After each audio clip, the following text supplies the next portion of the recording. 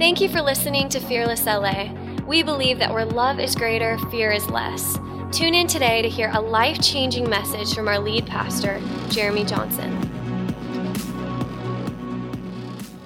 If you're standing next to someone, I want you to tell them this: people are our passion, and family is our commitment. Family is our commitment. Welcome to the family. Many, you see a lot of churches have this thing on the side or front of their building now that say, welcome home, welcome to the family. We've put up there, welcome home the dreamers. We want this to become a family. So welcome to the family. I know we got lights and, screens, and we got a band that's going crazy, and, people are, going nuts up here. We have all this stuff. But really, at the end of the day, we want you to know that this is a family. In a sense, this is a wild family that likes to party in a nightclub. So welcome to your wild family. And I know y'all aren't that innocent anyways. Amen. Praise God. Have we got any wild people up in the house? Come on. Just let me know. Let me know you're there. And we've really been we've been talking about the greatness of God that He has put on our lives, and the greatness of this house, what God wants to do in this house, what God wants to do with the local church. We really feel like when we started this church, we had a great blueprint for the church. And, at times I wish I would have read some books other than the Bible, just because, there are some great things out there that can help you, and some things I'm going back to now. But I'm really thankful that God gave us the pattern of the first church that was amazing. I don't know if you guys have read the book of Acts. It's towards the end right there. But there's an amazing church. The book of Acts church is the first church. It started with 12. It grew to 72. It grew to 120 in the upper room. And then from there, it grew to 300, 600, 3,000. And then it was like unlimited. Here we are today as a part of that same church. And I think sometimes in our journey, we're always trying to reflect on where we're at as a community, as a church. This is a local church. There are several local churches in this city. We want to be boots on the ground, so to say, of the local church. We want to reach LA. We want to be here. We want to be transparent. We want to be a part of the bigger community, the church. How many know we got some great churches in Los Angeles? We got some great churches around the world. We are not in competition. We are not selling something different. We are not selling anything at all. In fact, we're a family. And we're committed to that, and we really see the first church was committed to family. I want to read you just a couple of things, and then I want you to read with me if you can. The mission statement of this church, if we were to have a mission statement, it would simply be to love more and fear less. That we would love more. We've purposely broken up the second word, fearless, because I think sometimes in life we can think being fearless means to jump off out of an airplane and skydive, and you can say, wow, that person's fearless. Or someone that goes and on vacation, and instead of hanging out around the pool, they go get in a cage and swim with sharks, and they got a piece of meat in between their teeth sticking it out, and they got a camera and a shot, and we're like, they're fearless. But I think for the church, for our church, we're not trying to raise up a whole bunch of junkies that are going to go jump off buildings or skydive or do these things. We don't want to be called the wisdomless church, but we are called fearless church. And for us, this means to live our everyday lives, to go to work, to be fathers, to be sons, to go to church together, to actually open our hearts and be honest and be transparent. These things take fearless people. And we just want to let you know the process to being fearless is not one day you just wake up and magically you're fearless. It's a one step at a time journey to saying, I'm going to love more and fear less. And if I love less, I have to fear more. And so we want to every day just wake up and say, where there's greater love, there is going to be less fear. And you can see the little logo that we've come up with. And really what I wanted to do when I made a logo is I wanted it to be beyond branding. That when you saw the logo of Fearless, it would remind you of the mission that we have been called on as a group of people. And it's simply the greater than less than sign put together. And it just means when love is greater, fear is less. And that's what we're going to do. And we're going to do that because A scared world needs a fearless church. That was a quote by Oswald Chambers that we grabbed and we said, man, that's going to be our quote. Because really, not just a scared world to us, but to us, a scared world are our neighbors. They have faces, they have names. When we say the world, that's people in our lives that are going, man, I'm scared to keep living life. I mean, fear comes into people's lives at an early age. You don't have to be alive long to be afraid. Even just the sound of the clock ticking closer to death. Some people wake up in the middle of the night with a new bump on their neck, or in fear that they're going to lose their job, or and when we realize that we have another home, that God loves us beyond what we're walking through, that he loves us in spite of us, and in that, and he's not waiting for us to fix ourselves up to come to him, then we can be loved more and we can fear less. And so we're going to do that because we know that now is the time, man. We don't have time to mess around. We got a scared world in our lives that need a fearless church. And we know that the devil's greatest fear will be a fearless church. Amen? So here at Fearless, if we're born for greatness, we gotta live under a certain system of values. And we've kind of written out some of the values of this house. And really, I think that these values are just values of what it means to be a normal Christian. These are not extraordinary. This is not becoming Superman. This is just what the first church did naturally in their world. And I want to say, man, I pray that the supernatural would become our natural. Did you know to us we have the natural and we have the supernatural, and we're always wanting to step into it, like when you pray for the sick and all of a sudden something supernatural takes place. It's like, wow, oh, this is awesome. There's another world. Did you know that to our God, there's just one realm? You know, our God doesn't have a supernatural realm and a natural realm. He just has a natural realm. Like, there is nothing super to him. Like, this is his natural. This is his normal. This is what I would hope from us, that we would say, you know what? This statement of values that I'm going to read to you is not the super Christian. These are just normal things that a believer will operate in when Jesus gets inside their life. Amen? Do I have any of those believers in this house today? Now I've written it out, so here, you can read it with me if you want. If not, you can just take it in, snap a picture. It just says this: Jesus is our pursuit. People are our passion. Family is our commitment. Worship is our weapon. Freedom is our sound. And with that one, I had another one that was a little more ghetto, but I said party is our norm, and I like that one better. But freedom is our sound. Sounds good and proper and stuff. Love is our action. Servanthood is our position. Look, we're not striving for positions here. The greatest position in this house is that of a servant. Amen? Honor is our privilege. This is the honor was the privilege of the first church. Excellence is in our spirit. We have the Spirit of Jesus, the same Spirit that rose Christ from the dead, lives inside of me. Look, I don't have a broke down, lame Jesus that lives inside of me. Look, he defeated death, hell, and the grave. I have an excellent spirit living inside of me. Prayer is my source. Look, when I need a source, I'm not going to you. I'm not going to my buddy. I'm not going to your accomplishments or your thoughts of me. Prayer is my source. My boss isn't my source. My financial status isn't my source. How many likes I have is not my source. Prayer is my source, and fearless is my mission. I'm going to make it my mission to live, to love more, to be loved more, and to fear less. Amen?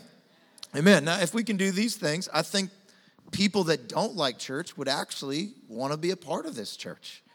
I think some of these things are some things that, you ever looked at the reviews of a movie and it was like really high?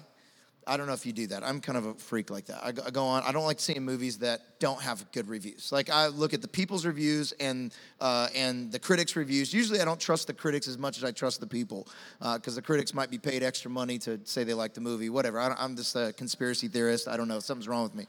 But if I go to a movie and they said it was great, but when I see it, it was okay.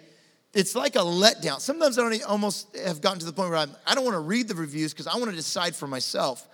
I feel like a lot of people in this world have read the Bible. Like you can go to Skid Row and you can get a sermon from someone that has never spent a day of their life in church, may not even consider themselves a Christian, but they know this word backwards and forwards. I feel like a lot of people have read about the first church and look at the now church, and because it's such a letdown in comparison to who it is, they go, we want Jesus, but we don't want anything to do with this weird bride called the Bride of Frankenstein. We want the Bride of Christ.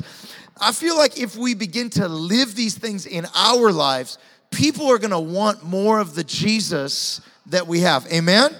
Amen. So these things are important. So today I'm going to focus on these two. People are our passion and family is our commitment. Okay? People are our passion and family is our commitment. Acts chapter 2, verse 42. This is the first church, okay? So here we are. Let's peer into their lives. Let's peer into their systems and their programs and how they did church. Acts chapter 2, verse 42. They devoted themselves to the apostles, or we could say the pastor's teaching, and the fellowship, and to the fellowship. They devoted themselves to both the teaching and to the fellowship, to the breaking of bread and to prayer.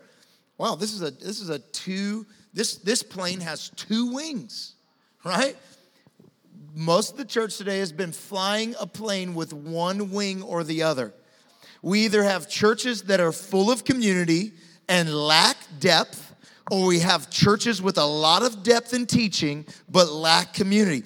The first church was a church with two wings. They both followed the teachings of the apostles and also could have fellowship with each other. They both ate the bread of life and ate physical, real bread together. Look, God and fellowship are not at odds. Like God and fun are not mad at each other. Like God's wanting you to be real serious. Like I even think the song we just sang, I love that song, through the valley of weeping and mourning and I will go, that's real positive. But I'm realizing that that's from a scripture. That's David saying, no matter what my heart goes through, I'm going to follow you, whether it's the valley of weeping or, but sometimes we come to church and we're like, dude, this is like a valley of weeping. Like all we're doing is like the word, man. And then we think I got to go get out in the world so I can have some relationships and some fun and I could be myself. And you have missed the real power of the church. The real power of the church is not just the teaching. The real power of the church is in the ship, the fellowship. Look, we got to get some fellowship and we got to break some bread together. And we got to do life together. And we also got to go after the word together. We got to grow and devote ourselves to the teaching. Hopefully that we're not coming here and we're like, okay, try to talk me into this message. Like, try to get me to read this thing. And, hopefully when we're coming, we're like, God, okay, what can I learn today? I'm not going to let my pride or insecurity tell me I got this all down. God, teach me, train me, show my hands how to live better, show my heart. Lord, I'm going on a destiny. I'm born for greatness. But at the same time, church is not about Sunday only. It's about Monday, Tuesday, Wednesday, Thursday, Friday. See, people want this church that they come check into and check out of, and they think they did church, and so they get half of the plane. How many guys would fly in a plane with one wing? None of you. If you would, I don't know, just slap that person, right? I mean, we need both. We need fellowship, and we need breaking bread. We need prayer. We need prayer. Let's not throw prayer out, but we also need to break some bread together. We need to go to the Corn Man in downtown LA and get some of that good corn at midnight and chew on the cob and clog some arteries, right? But you know what I'm saying. Don't get stuck in that. You know what I'm saying. Look, we got to do life together. They did life together. Every day, they continued to meet together. Every day. Every day they met in the temple courts. Look, those people that are like, I'm going to do church by myself. It's like, no, it doesn't work. That's not what the first church did. Every day they were like, let's have Fearless every day. Every single day they were gathering and they were praying, they were worshiping. Man, did you know you can start up a worship service in your house? You can start up a worship service with any group. I had one family in our church. They're doing family worship night in their house. They're putting on YouTube videos. I said, now you got Fearless Live, man. You can go get that Fearless Live video and you could rock that. They are worshiping in their house. They are gathering together. People say, man, can we do that? Why wouldn't you do that? Look, we should be praying together. People always text me, hey, can I get some people together to pray? I'm like, why are you asking me that? Are you trying to strike me with lightning? Like, I'm not God. If you want to get together and talk to God, if I get in the way, God might kill me. Look, you need to gather together, worship, pray. Every day they were doing that.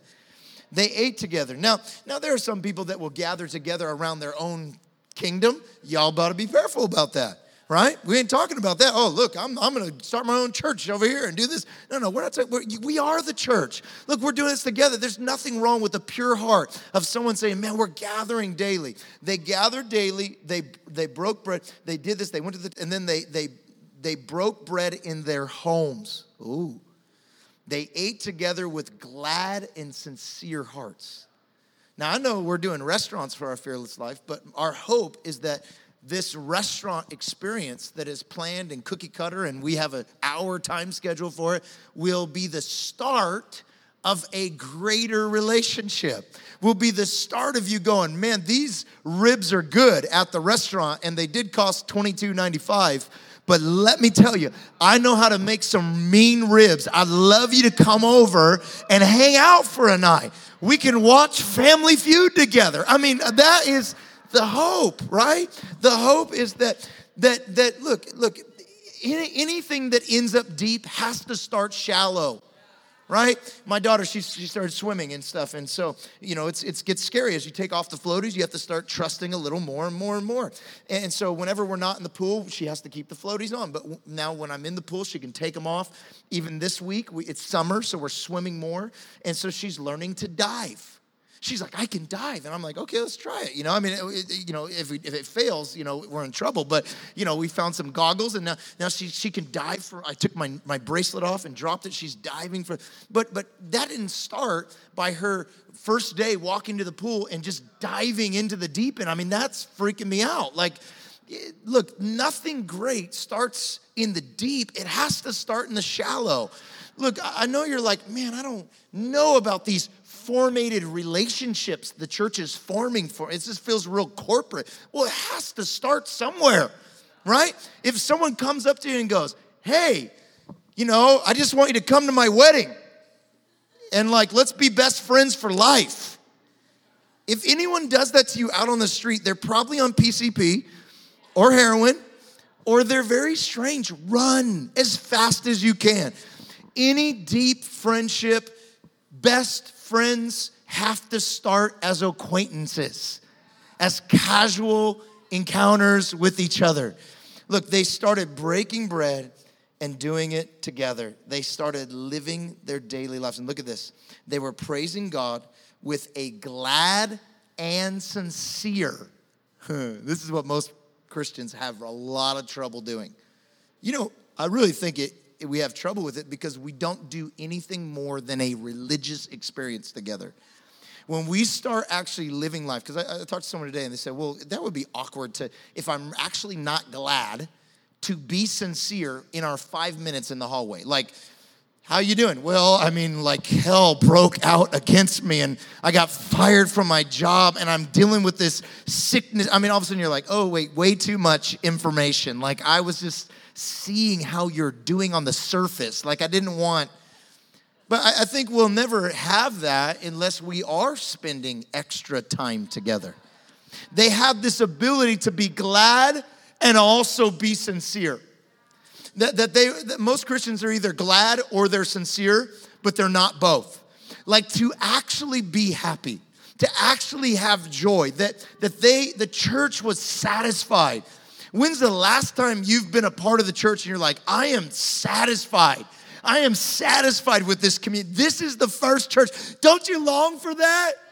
Man, I long for that. I long that at the end of the day, we wouldn't just have a big church And it's like, wow, look at what we did. We had a mega church. We had 32 campuses and 32 regions in 32 years. And here's our thing. I would say, man, that would be so cold and dead if we did not have community and life and do life together. And we were glad and sincere. Like we actually could tell each other what we were really going through. And through that process of talk and understanding, we could actually be glad in the Lord. Man, I long for that. And then it says this, look at this. And the Lord, praising God and enjoying the favor of all the people, and the Lord added to their number daily those who were being saved. Maybe the best outreach program is not in us coming up with one more outreach program.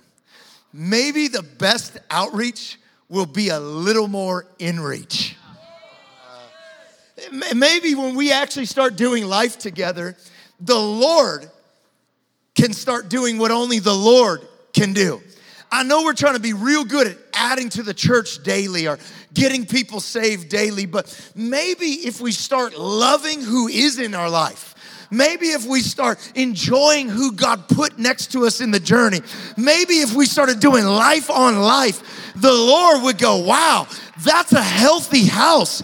That's a great incubator. I can send some more babies to that house because I got some people who are going to love. You know, I was starting to write out my 5-year goal, and you hear all these pastors like, in 5 years, we're going to reach 5,000 people. In 10 years, we're going to reach 10. And I started writing this down. I started falling into that trap, and I started getting anxious about having 600. So I'm like, how many get 5,000? Got to hurry.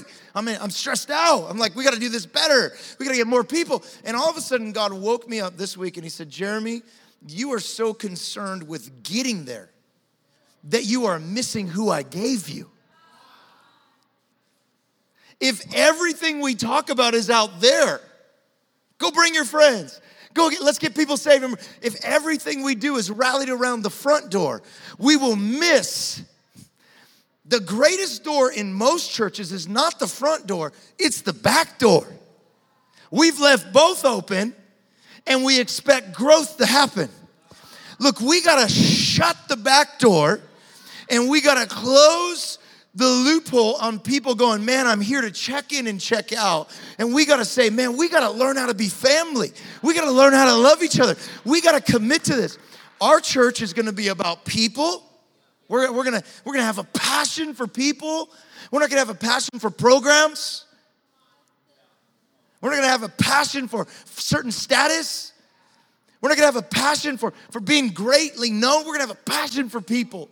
We're going to have a passion for preaching or a passion for worship. We're going to have a passion for people. We care that people, real people, encounter God. Now, if you're going to love real people, you got to be ready to love real people.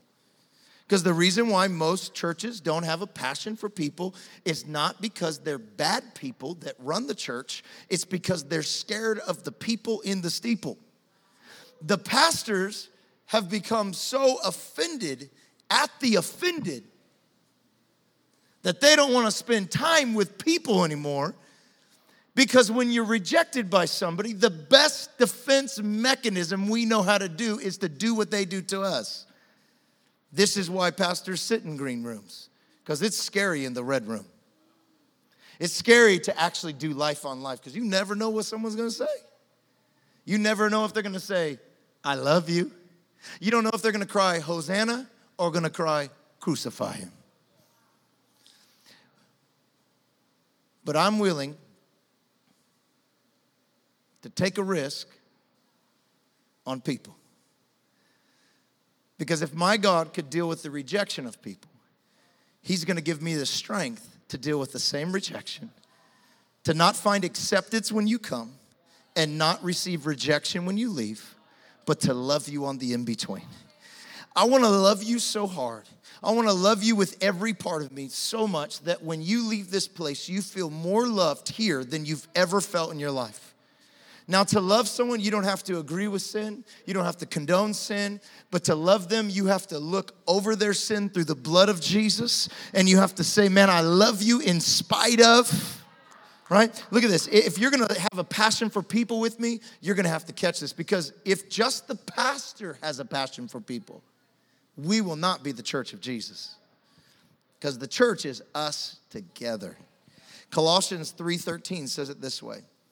I love this. Make an allowance for each other's faults. Now, my kids are earning an allowance. That means they're saving up to buy toys. That's all they care about, toys, right? I'll wash the dishes if you give me allowance for toys, right? The Bible is clear. It's saying, have you set aside some funds?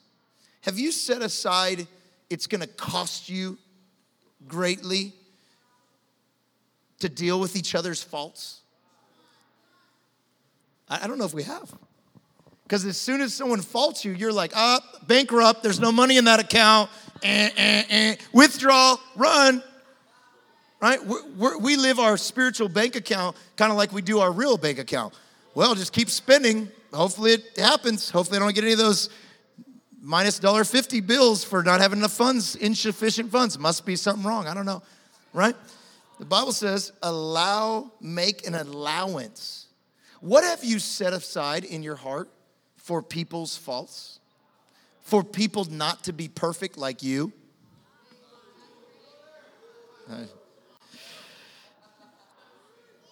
And then this next part's for you if that offended you. And forgive anyone who offends you. Look, in the kingdom, if you're going to make your people your passion, you have no right to be offended.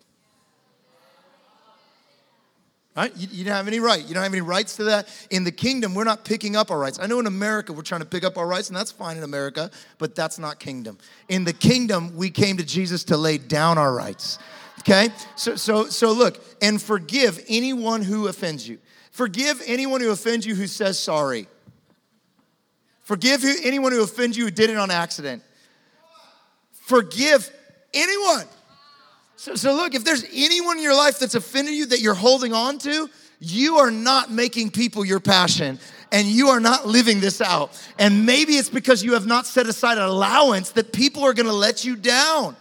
Look, I'll just prepare you. I'm going to let you down. Person next to you is going to cut you sideways. I know she looks beautiful, and you said, I do, until death do us part. But I'm going to tell you, there are going to be a lot of moments that you ain't dead yet. Alanis Morissette said it right way, right? You're not dead yet, right? He said it forever, but you're still alive. There must have been some other thing in the middle. You didn't make an allowance for the fact that the people next to you are broken. We're broken. If people are going to be our passion, we have to love broken people. I mean, look at Jesus. Judas is rolling with him in the camp, and he lets him remain. I mean, if I was Jesus, I would get like laser eyes and just kill him. Are you kidding me, Judas? You're really gonna go this whole way. You're gonna eat the bread. You're gonna loaf off of me. You're gonna hang out. You're gonna shout my praises. You're gonna turn me in? Jesus had knowledge of the whole thing, yet he allowed him. Why? Because he made allowance. It's called grace. Right? We love grace until it comes to dealing with other people. We love grace for us, but is your grace that small that it only remains for you? Look, I know I'm stepping on some toes. Look, remember, he has to tell us, hey, remember, hello, remember, I know it was a long time ago. I know you gave your life to Christ when you were 15. I know you forgot about all those nights you looked at stuff you shouldn't have looked at. I know you forgot about your walking away from God moments. I know you've so saved now, you forgot what he saved you from. I know you got your nails did, your hair done, and your eyelashes on, but I know you forgot that the Lord forgave you. So you must forgive others. I got to do it. Sorry, I don't even want to, but I got to, because you don't know what I did. Right? People that are offended forgot what they had been forgiven from. If our passion is going to be people, we're going to have to get past offense. We're going to have to get past these walls. And then God wants to tell us that our passion is not just for people, that these are not just people, that this is actually a family. So we take the statement a little further. We go, our passion is going to be for people, but our commitment is family. All right, it's not our commitment because we're going to put a cool sign out in the front of our church, or we're going to kind of tell you that. It's going to be a slogan. We are actually going to give and put effort and energy into becoming a family. Now, many of you might say, well, it doesn't look like a family yet. I'm not receiving the love like a family. Well, we're not talking about the family you wished you had. We're just going to be a family full of dysfunction, full of hurting, broken people. Look, just because we're saying we're going to be family, we got this pie in the sky idea that, oh yeah, that kind of family? Wow. No, we're going to be a broken, messed up family together. Why? Because you're still broken, I'm still broken. Jesus does not call me the vine, he calls me the branches. And the branches, when they're not connected to the vine, are broken. The good news is, if we put a lot of broken branches together, we can make a nest. And we can call that nest a home. And we can give birth and life in the broken branch nest. We can put this thing together. But we got to know what it is. This family might be as dysfunctional as your family. Somebody like, whoa, yeah. I don't know. Yep, we got some crazy cousins here. Wild uncles. Right? I mean, we're working this thing out. So we got to make a commitment. This is going to be a family. So we got to stop approaching this like a business. Do you want that? Do you want a family? Let me see your hands. If you want this to be a family. If you say, man, I don't know about this. You're like, I don't know. It's my first day. I don't know. But if you're saying, man, what I long for is family. It's really what I long for. Many of your families don't live here. You've had broken homes. You say, man, if I came to the church, I want a family. Well, the good news is God calls us a family. Many scriptures, I could read you scripture after scripture. Galatians 6:10. So then as we have opportunity, let us do good to everyone, and especially of those in the household of faith. When God describes this house, he talks about it like a house. Ephesians 2:19. So then you are no longer strangers and aliens, but you are fellow citizens and saints and members of God's house. This is a house. Even the famous giving scripture, Malachi 3:10. Bring your whole tithe into the storehouse so that there may be food in my organization. So there may be food in my building. There may be food in my house. It's talked about as a house. This is over and over again. The Bible says this. Jesus was the first. I don't know if you've ever seen this scripture. Look. Let me read it. Let me find it. Romans 8:29. For those who God knew, he predestined, and he conformed to the image of his Son, so that he might be the firstborn of many brothers and sisters. Look, this is a family. If it's going to be a family, we got to be committed to it being a family, though. You know what commitment says? Commitment says, when push comes to shove, I will prefer you and staying connected over what I want. This is what happens when you come to get married. You come down and they go, are you committed? The little mic drops down and they go, let's get ready to rumble. Come on. And they read this list of things that sounds like, I don't know if you've ever been watching TV late at night and they talk about this pill that can help you, and then they read all the side effects. I mean, it sounds like the side effect. I mean, the side effects are worse than the problem. And they're like, this will help you with this, but you might die early. You might grow an extra arm. You might get you might go crazy. You might want to die. It's like, oh God, don't take the pill. This is kind of like what it is with marriage. They're like, all right, do you want to get married? Till death do us part, in richer or for poor, in sickness it gets crazy. And we kind of just brush over this. But what they're saying is, are you committed? Because commitment goes way beyond your puppy love. Commitment goes way beyond, wow, I'm just horny, let's get this on. Commitment goes way beyond the one day, come on, I'm just saying what you're thinking, goes way beyond the one moment of getting there. It goes into life. Look, it sounds great that we're gonna be a family. But if we're gonna be committed to it, it's a whole different level. We say, you know what? No matter what happens, I am preferring others over myself. I am in this for the long haul, with richer and for poor, in sickness and in health. When you love me and when you don't. When you call me and when you don't. When you come to my wedding and when you don't come to my wedding. When you're there when I need you and when you're not there when we're family. Look, I get to choose my friends, but I don't get to choose my family. And some of us would be like, man, if I could have chose my family, I'd picked a lot less crazy people. But then as you go through the years and you fight through that urgency to leave, you get a deep love for those who you fight through hell with.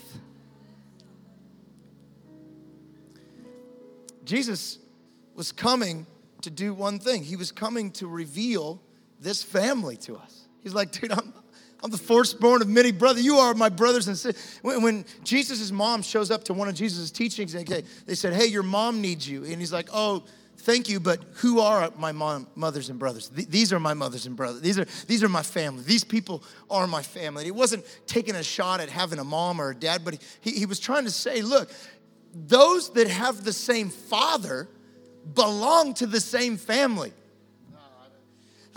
I know you're trying to look for why this is your family next to you, and you're trying to get some tests on looking at them and going, man, we ain't nothing alike. How we family? I don't know if I really fit into this family. Those that have the same father are a part of this. It's as simple as that. If we have the same father, we are a part of the same family. I know you're trying to put it on how they act or if you get along or if they love you enough. Those that have the same father are, whether you choose to love each other or not, whether you are family because of who your daddy is. Jesus was showing up to go, I'm trying to reveal to you, we're all family. And we want a family. But we keep coming to the church like a business. Hello, I'm here. I'm here at your business. Thank you. I'm here to do business. I'm here to bring my business to your business. This is what we do with business. We bring our business to the business. And as long as the business is a good trade-off, we keep returning to the business. And I'll keep bringing my tithe. I'll keep bringing my heart to the business as long as the business funds my business. As long as you have the right programs, as long as you have the right things, as long as you preach the right messages, and I'll bring my business to the business. I could choose any business. I have several to choose from. And if I don't like the business anymore, I'll go take my business somewhere else. We treat the church like a restaurant instead of like a family. I have two tables up here. I got a restaurant table and I got a family table. The restaurant table, we have to put something over it so that you don't see the real thing underneath. It's plastic underneath. It wasn't built to be looked at. It was built to you're just coming in for a moment. We're trying to make it look perfect because you're not going to be here long enough to even see the real side of things anyways. This is the restaurant. In a restaurant, if you have a good waiter in a restaurant, you know, what's some things you like about your waiters? I mean, for me, I want my meal on time, right? I want to order, and if it's been 10 minutes, it's like too long, right? 15 minutes, a little too long. Or if one person gets their food first and the rest don't have their food, you're just sitting there going, okay, are you guys a good restaurant? I mean, I've seen the Yelp reviews. You know what I'm going to do? I don't like this restaurant. The service wasn't fast enough, so I'm going to review it on Yelp. You know what's funny is that churches are actually this church is on Yelp, and people rate us like we're a business. Okay. I'm going to put your family on Yelp. And I'm going to start rating your family. If I like your family, I like the way you dress, I like how you do family, I like where you live, I don't like where you live. I don't know. In a family, we don't rate a family. People come to church like, I'm going to see if this guy can preach. Come on. Do your dancing chicken move up there. Come on, you better preach better than the last 5 preachers. If not, I'm going to that church, not this church. No, this is a family. This is a family table, not a restaurant. I'm not a waiter. I'm not the chef in the kitchen. I'm just like one of your older brothers. You know, in a church, there are spiritual fathers, there are spiritual sons, there are spiritual daughters, there are aunts, uncles. There's the whole gamut in the church. But yet we approach the church longing for a family, but we approach it like a restaurant, and we're angry when it doesn't treat us like a family. We're angry when the restaurant says, okay, it's closing hours. God bless you. Thanks for coming by. Oh, you can't sleep here. This is a restaurant. Look, the church was never meant to be a corporation, an organization. It was an organism. It was alive. It was a family. Look, at my kitchen table, can you imagine if I treated my wife like the waiter? Get home. Where's the person that checked me in? I'm looking for a table for 2. Got a table for 2. My wife's like, is something wrong with you? I just need a table. I'll take this one. No one's helping me around here. No one showed me to the table, so I'm just going to go. I guess I found this. I'll just take my seat, right? That would be normal in a restaurant, but not in a family. I'm like, woman, where's my food? I ordered it like 10 minutes ago. What? Where's the menus around here?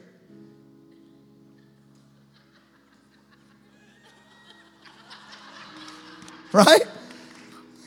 Right? Why is the chicken cold? Right? You know what she's going to say? Cook it yourself. But this is how we approach church.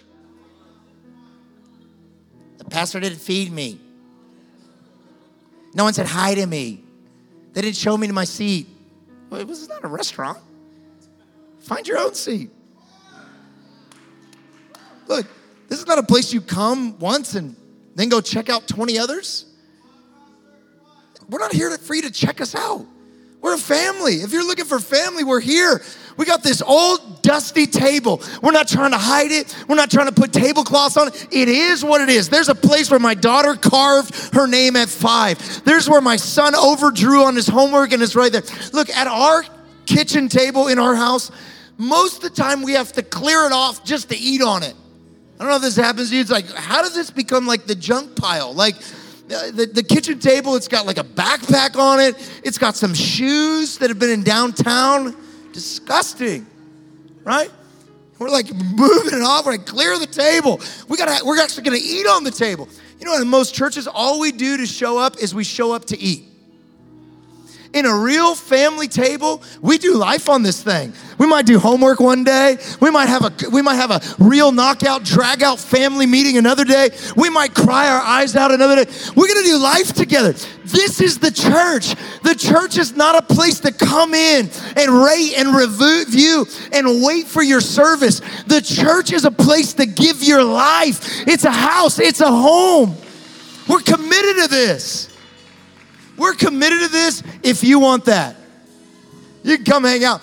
It's a business. No, it's a family business. And the main point is family. And we're in the business of souls, but we're not so much in the business of souls that we're not in each other's life. This is what we're after. We're after real community, real connection, real love. It's a place where I can serve and be served. It's a place where I can love and be loved. This is a place where I can be myself. This is a place, a shelter from the storm, a safe place. Dysfunction may happen one day, and greatness may happen another day. But we're in this together. We're going to make it together. But it's not a family without a dad.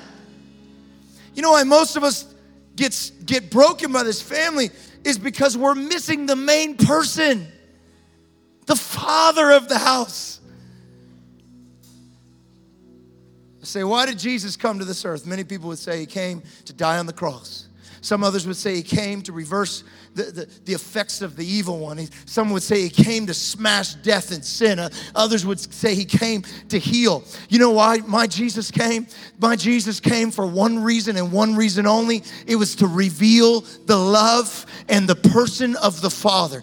Jesus in himself is perfect theology. If you're looking for how God looks, if you're looking for how God thinks, if you're looking for how God loves, you can find it all. All the love and the help and the joy and the grace of the Father, you can find it all in the reflection of Jesus. If what you think about God is not found in Jesus, it may not be the God that sent Jesus to this earth. He is perfect theology. He is a perfect embodiment of the Father. Every time Jesus was anywhere, he said, I'm doing this because I'm on my Father's business. I'm on my Father's mission. He would say, when we pray, let's pray this first. Let's pray this first. Your kingdom come, your will be done. Our Father which is in heaven. He said, look, if you see me doing it, you've seen the Father. He kept saying that. I'm just reflecting the Father so you can see an embodiment of the Father. Many of us go, man, what does Father God look like? Look at Jesus. Look at the love of Jesus. Look at the grace of Jesus.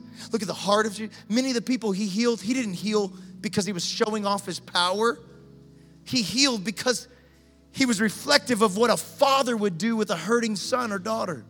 The guy with blind eyes, he healed because he looked at him like a son. If a father seen a son and had the power to change his eyesight, what would he do?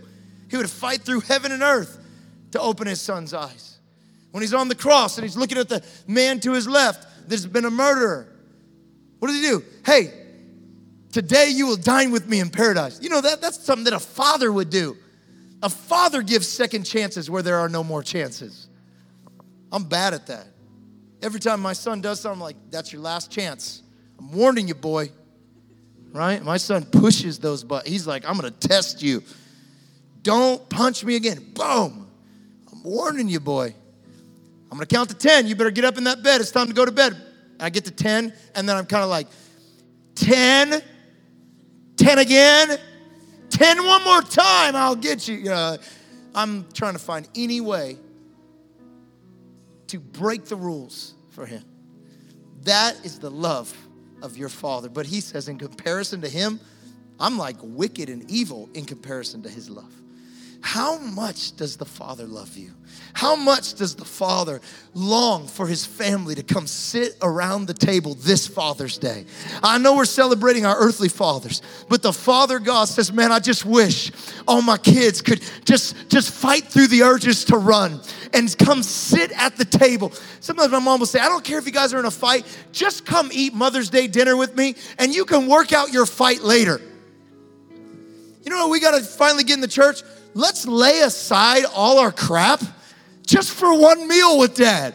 Let's just tune our hearts and go, it's worth it. It's worth it to fight past all of our disagreements and our hurts and our wounds to say, Father, you've loved me so radically. All I want to do is come sit at the table with you. What if we had a church like that? What if we had a church that was a family? What if we had a church that both went after the word and broke real bread together? What if we had a church that was both joyful and honest? What if we had a church that did life together? What if we had a church that, like Jesus, when he came to the money changers in the temple, he flipped over the tables.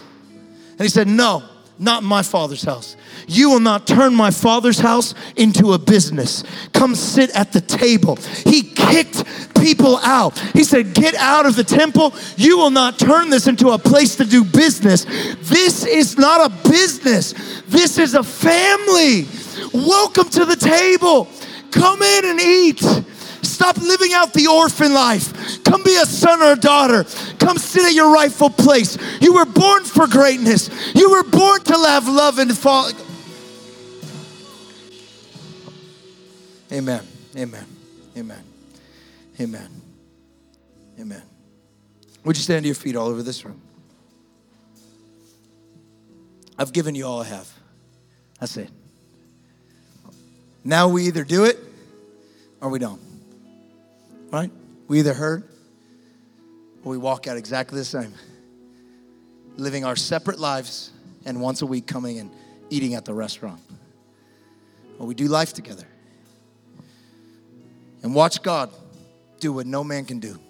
Watch God go save your friends and your family and your coworkers. We got to love who we got. We got to love the person next to it. Maybe today, if there's an offense in your heart towards someone, you need to ask the Lord to increase your bank account of love. Some of you are waiting for them to say sorry before you let go. You're going to be waiting the rest of your life. While God is like, I forgave you immediately. What are you waiting for? Oh, you came to me with grace and you want them to earn it? No, give them grace. The same grace you want, give somebody else grace. We're all on a journey. We're all going to make mistakes. We're all broken. Let God build the nest with broken people. Amen? Amen. Will you grab your neighbor's hand all across this room?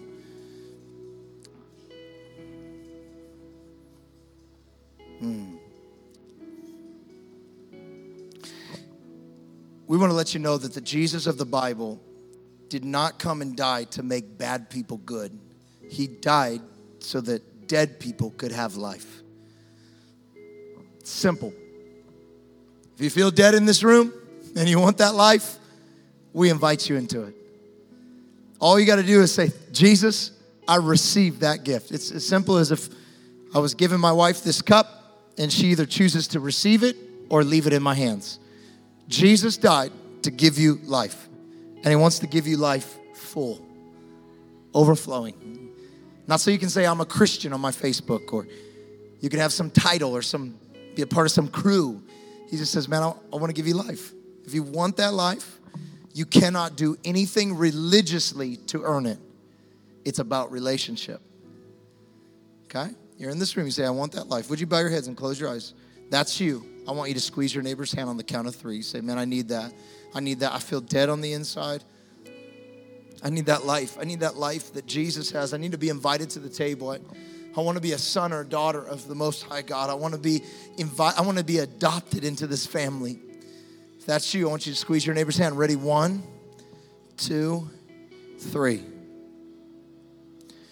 Hands are being squeezed all over this room.